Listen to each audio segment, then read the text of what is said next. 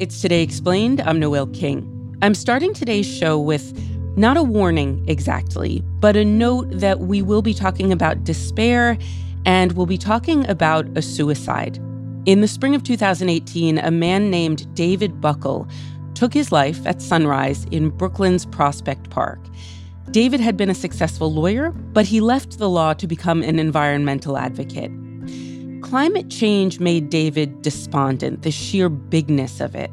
And he decided that the way to force the world to pay attention was to take his life in a public and very unusual way. Self-immolation. David set himself on fire. Here's what we're going to do coming up. We're going to talk to David's husband about his despair. And we're going to talk to a climate activist who has also struggled with despair about how not to lose hope. Support for Today Explained comes from FX's The Veil, starring Elizabeth Moss. If you like spy thrillers or indeed Elizabeth Moss, then you might want to check out FX's The Veil. It's an international spy thriller that follows two women as they play a deadly game of truth and lies on the road from Istanbul to Paris and London. Oh, I'll go. One woman has a secret, same here, and the other has a mission to reveal it before thousands of lives are lost. FX's The Veil, now streaming only on Hulu. You know how to book flights and hotels. All you're missing is a tool to help you plan that unbelievable travel experience. That's why you need Viator. Book guided tours, excursions, and more in one place. There are over 300,000 travel experiences to choose from, so you can find something for everyone. And Viator offers free cancellation and 24/7 customer support for worry-free travel. Download the Viator app now and use code Viator10 for 10% off your first booking in the app. Find travel experiences for you. Do more with Viator.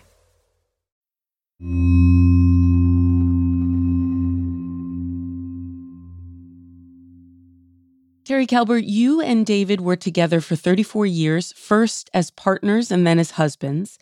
Tell me what you can about David. What type of person was he? Oh, he was... Of course, I'm biased, but he was an amazing individual who kind of his whole reason for being was to work to make the world a better place. He was very goal-oriented to a fault. Once he decided he wanted to try to achieve something, he would study it, learn about it, become an expert, and then create a plan for what he wanted to achieve. And he pretty much achieved everything he set his mind to, but climate change, I think, was a much bigger issue. So he wasn't, that was not an issue he could solve on his own. In his normal day-to-day life, what were some of the things he did that might telegraph to me, this is a person who cares about the environment? Just all sorts of ways. He, in his private life, he was very frugal. If he ran water in the sink to get it to a certain temperature, he would collect it and then use it to water plants. So he would never waste any water. Or when he took a shower, he would turn off the shower when he didn't need to have it on, and would soap up and then turn it off. He was very frugal in terms of his clothing, very basic clothing, did not try to buy a lot, was not a consumer. And those were all, I think, for him, those were all choices about how to be in this world in a way that minimizes our footprint on it. And so he moved in that direction. A decade before he died, David left the law, his job at Lambda Legal, and started working in community agriculture in Brooklyn. He became quite interested because one of the strategies that a lot of older people were really interested in and took to was the community gardens that also became the backbone of urban farming in cities around the U.S. and also in New York. And he became really interested in that and discovered that there was a community farm within walking distance in Red Hook, Brooklyn, that was about a 20-minute, half-an-hour walk. And so he went over there and started volunteering and discovered that when they would clean the urban farm, when they would have refuse like that, they were just kind of throwing it away. And he realized, you shouldn't do that. You should be composting it. So he then, because of that, developed what eventually became the largest composting site in the nation that was run entirely on renewable resources. And that's what he was doing up until his death. Working with the earth that way gets you a lot less attention than being a successful lawyer, I'd imagine. Was he happy with the work he was doing? Oh, he loved the work he was doing. And actually, he was never really into the specific tension as a lawyer. That was never anything that drove him. Really what interested him was the kind of impact he was having on people's lives. Did you and David ever talk about the impact of the work he was doing versus how big the problem was? No, we never talked about that directly. I mean, we did talk. It's not that we didn't talk about climate change and global warming, of course, but really what I think became such a tremendous barrier for him is he couldn't figure out where he would go next to continue to drive meaningful change. And there was kind of this sense that everything seemed so fragile with what he was trying to do. And I think that frustrated him deeply. Fragile in what way? Well, I think you get tired of fighting, actually. I think that's what was going on later in life. He got tired of it. It's like, how long can you constantly be the person who's trying to focus people on what the problem is and where the solution lies? And he would see it and know it, and was often the person who would speak out, but it often meant that it was uncomfortable for other people. And, after a while, you get tired of doing that. You get tired of always being the person who's reminding folks that they can do more, and why aren't they? Given the crisis we're in the midst of. And that was, I think, one of his major challenges. He had a goal, but he couldn't figure out where to go next. The status quo of society is so hard to move and change, and here we need massive change at every level. I mean, in some ways, I would argue kind of the fundamental ways in which our world is set up in the economy has to drastically change. We can't be a consumer economy anymore. The earth will not support it anymore. And yet we have all of our systems are set up based upon consumerism. And we measure whether or not we're successful by how much stuff we make and sell. Anyway, I know that was part of David's frustration, is trying to figure that out. Like, where do you go?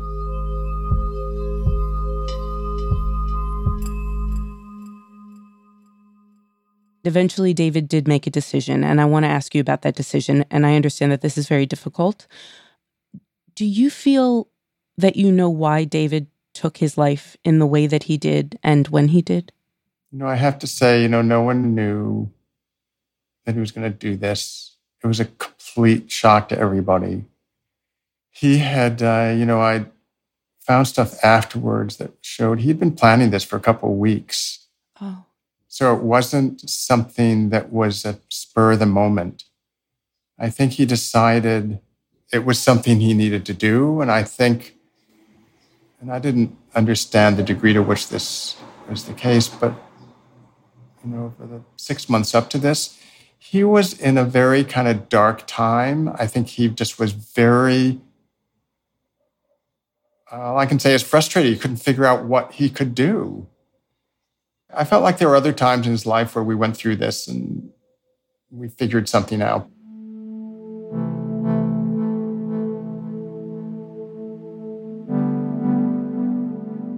Oddly enough, like the month before he died, it was like it must have been once he decided to do this, he found comfort in that, because he oddly enough seemed better. But I think there are a number of things going on for him. He was getting older, and I think it bothered him that his site ran on human labor, and that was the primary way in which they were able to compost the tons and tons and tons of material every year. And that was getting harder for him.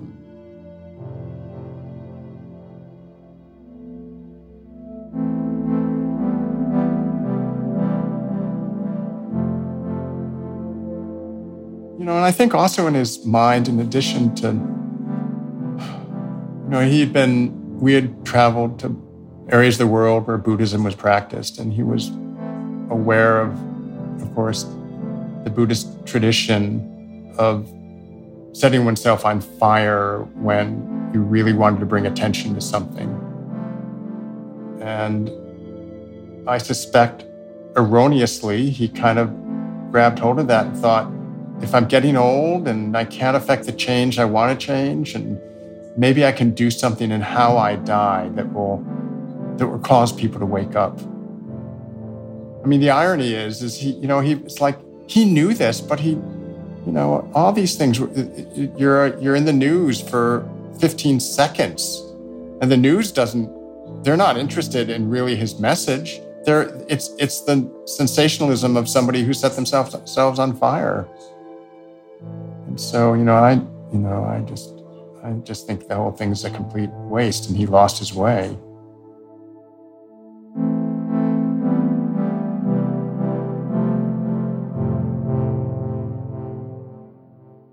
If he had been able to hang on, he would have had so much more impact. But I think, given his skills and talents, I'm not sure he could quite figure out where that would be. And I think that probably was really, I know that was really hard for him.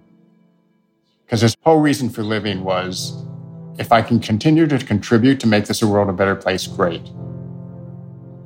If not, time for me to go.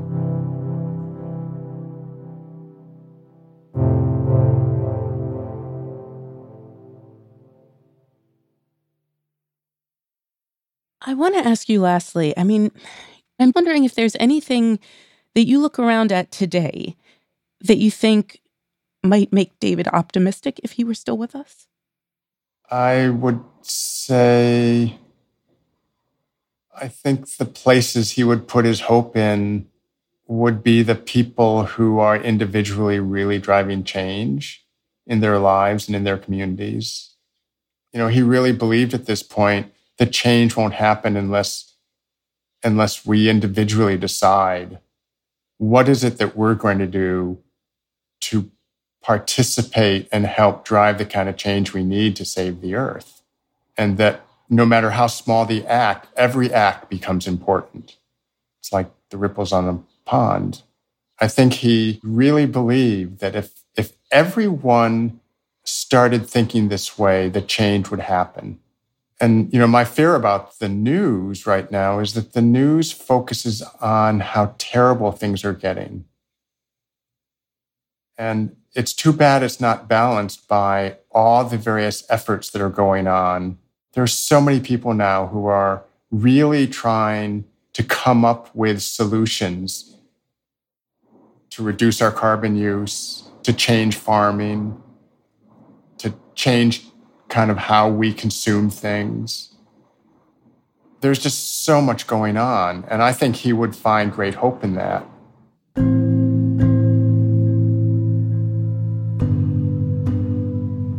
Coming up on Today Explained, how to hope and to fight when despair is real.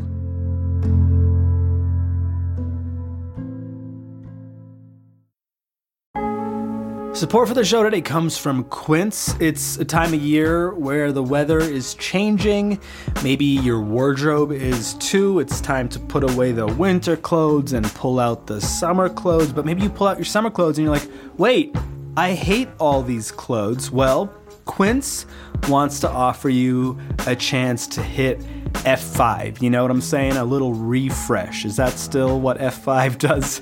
Back in my day, that's what F5 does. Claire White, my colleague here at Vox, has tried Quince. I would say the clothes feel super timeless. A lot of their silhouettes are classic and stay in style for a really long time. I would categorize Quince as a very timeless, approachable brand. You can hit F5 and upgrade your wardrobe this spring by going to quince.com/explain for free shipping on your order and 365-day returns. That's QUINCE.com/explained to get free shipping and 365-day returns. Quince.com/explained.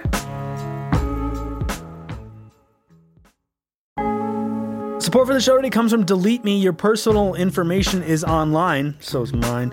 I don't think I'm breaking any news by saying that, but you might be surprised to know just how much of your information is available not only for people to see, but to sell as well. And that's where Delete Me comes in.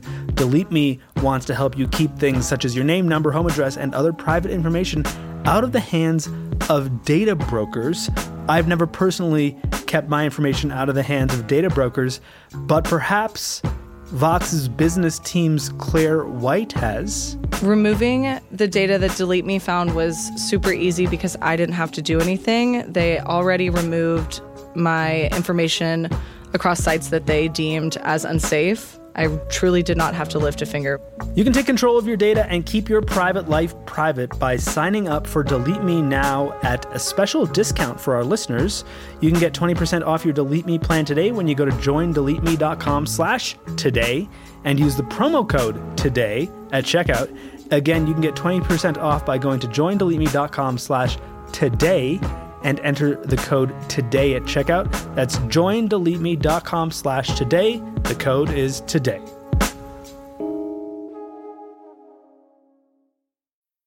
I'm sorry, are we not being clear? We're trying to tell you that the entire planet is about to be destroyed. It's Today Explained. I'm Noel King. David Buckle's suicide was very rare, but it was not a wholly isolated event. This past April, a climate activist named Wynn Bruce self-immolated outside of the Supreme Court in what his friends and family told reporters was a protest against inaction on climate change. Tim DeChristopher remembers these stories. He remembers David's story well. Tim lives in Maine now, but a few days before David died, he had been walking in Prospect Park. It's something that had an impact not just on me, but with a lot of climate activists that I knew, and even a lot of relatively new climate activists that might have been going through kind of their first wave of struggling with despair and the kind of inevitable emotional and spiritual challenges of doing this work. It's something that rattled a lot of people. A lot of us feel that inadequacy of our efforts and that hopelessness about being able to turn things around, and that frustration with society's lack of response. And a lot of activists, including myself, struggle with suicidal thoughts. So yeah, it's definitely something that rippled through the community. You've struggled with suicidal thoughts? Yeah, absolutely. Particularly for the past 8 years, I've had a number of times where I was pretty close to taking my own life. I don't want to say it's an inevitable challenge of this work, because it's a deeply personal and complicated thing. Yeah. Some of that is probably related to my climate activism and what's going on in the world, but it's also related to my own shame and loneliness and things like that. And I'm sure the same is probably true of folks like David Buckle and Wynn Bruce, that did make it clear that their act of taking their own life was somehow connected to climate change. But I'm sure they had a lot of other stuff going on for each of them as well, which I think is always the case for folks who commit suicide, that it can be really complicated. I think it's something that unfortunately we don't talk about enough in the climate movement or in activist movements or in society in general. But I think it's important to be more open, both about the despair that a lot of us feel about climate change and about the personal, emotional, and spiritual struggles that a lot of us are facing. I wanted to talk to Tim DeChristopher in part because he's made his own choices that edge into extreme territory, including one very dramatic act of civil disobedience that made him a household name for a few days back in 2009. The specific thing that was going on there was at the very end of the Bush administration, they were auctioning off oil and gas leases for lands right outside of Arches and Canyonlands National Parks. The next one would be parcel number 884. The bidding was already underway when DeChristopher sat down, armed with a white laminated card with the number 70 in big black letters. He just watched it first, then raised his card sporadically, simply driving prices higher. And then he kept the card high, actually winning a dozen bids in a row worth nearly $2 million. You are aware that you could get in trouble, right? Yeah. The Bureau of Land Management is not like it's a federal organization, yeah? Yeah, and I knew that I would likely go to prison for that. And I kind of sat there once I saw the opportunity there in the auction room. I kind of sat there and said, okay, well, if I went to prison for a few years, could I live with that? And thought, yeah, that would suck, but I could live with it. But on the other hand, if I see this opportunity to potentially make a difference and don't take it, and 20, 30 years down the road as the climate crisis continues to unfold, and I'm meeting young people that have been born into a broken world, and I knew that I had a chance to potentially do something about it to reduce their suffering, and I didn't take it because I was afraid of the consequences. Could I live with that? And that's what I ultimately decided that, no, I couldn't live with that. And it was that long-term view that really motivated me to action. So I started just to drive up the prices and would get out before I won anything, and then finally realized that I had to actually keep these parcels out of the hands of oil companies. And so I started bidding to win, and I won 14 parcels in a row before they finally stopped the auction and took me out and questioned me about what I was doing. And I made it very clear that this was an act of civil disobedience to stand in the way of this auction because it was a crime against the American people and a threat to my future. Huh. And so that kind of put things into chaos. That was about exactly a month before Obama took office. And so it created enough confusion for long enough that things were still up in the air when he came into office. And the first act of his new Secretary of the Interior, Ken Salazar, was to invalidate that auction and acknowledge that they didn't follow their own rules in the first place. But of course, they still continued to prosecute me. You were sentenced to prison, yeah? Yeah, I was sentenced to 2 years in prison, served 21 months. Then I got accepted to Harvard Divinity School while I was still incarcerated, and so went there shortly after I was released, and have done a lot of different things since then. Spent some time as a hospital chaplain, worked as a massage therapist for a few years, and am now a farmer. And I also started an organization called the Climate Disobedience Center, and work with lots of other folks that are engaging in civil disobedience to defend a livable future. Would you call what you did in your 20s extreme? Is there any part of you right now that looks at your 20-something self and says, oh, kid, you should have done that differently? In terms of disrupting the auction and other civil disobedience that I've taken, I think that was very much in alignment with what was necessary and actually came out of kind of my most grounded moments. It's not the place that I'm at anymore, taking that level of risk or playing that role in the movement. I think I am in a different place right now. But, I'm glad that I took those actions when I did. I want to take us back to David Buckle and something that his husband told us. He said David got tired. And so I wonder, as you consider his actions in the grand scheme of actions that people have taken to draw attention to what is going on in the world, is there anything that gives you hope? That sense of being tired, particularly of being tired of playing a certain role, is something that I can really resonate with. And that's something that was very true for me when I went through a really big period of depression and was pretty suicidal.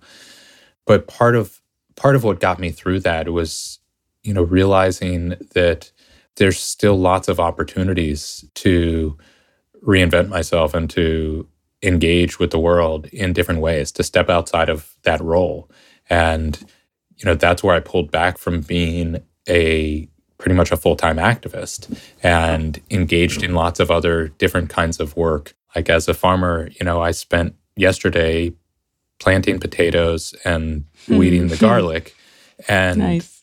None of that is revolutionary. None of that is, the job that climate activists assign to themselves of changing everything, changing our whole energy system and transportation system and agricultural system and political system and economic system, that's a incredible burden that we put on ourselves.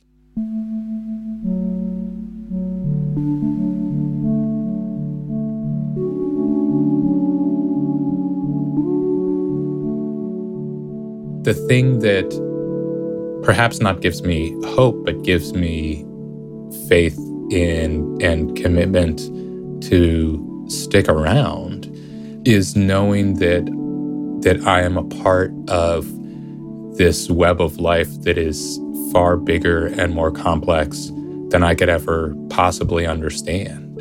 And that, I'm 40 years old now and still have plenty of time left. And with the way that our actions ripple out through others and through time exponentially, each day that we're here holds infinite potential for long-term impact in ways that we can't possibly understand.